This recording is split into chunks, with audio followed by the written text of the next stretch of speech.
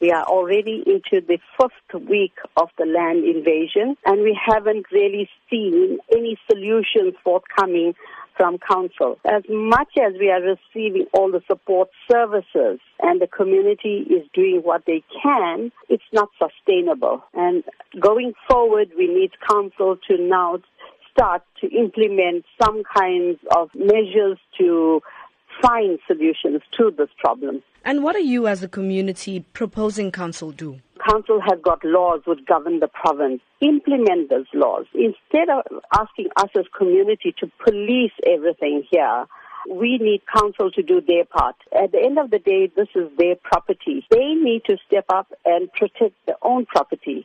To start off with, they need to put in signage. They need to put in fencing. If it means they need to bring in their own security to protect this land, they need to do that.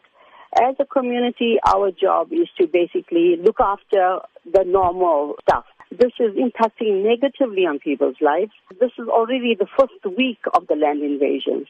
Day after day, we are being faced with this problem where invaders are coming in, digging trenches, marking off property, and we need to police that.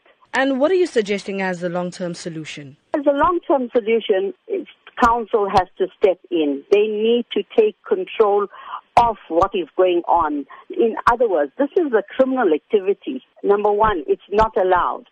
Council needs to arrest these people. If they are trespassing on private property, they need to be arrested. We as a community can't do that. So they need to take control of their own lands. They need to police it. So this is where we stand. And we understand that the community held a meeting with Deputy Mayor yesterday. What were some of the points raised at the meeting? Well, she did meet different groups of people, and we have been liaising with her from day 3 of the invasion.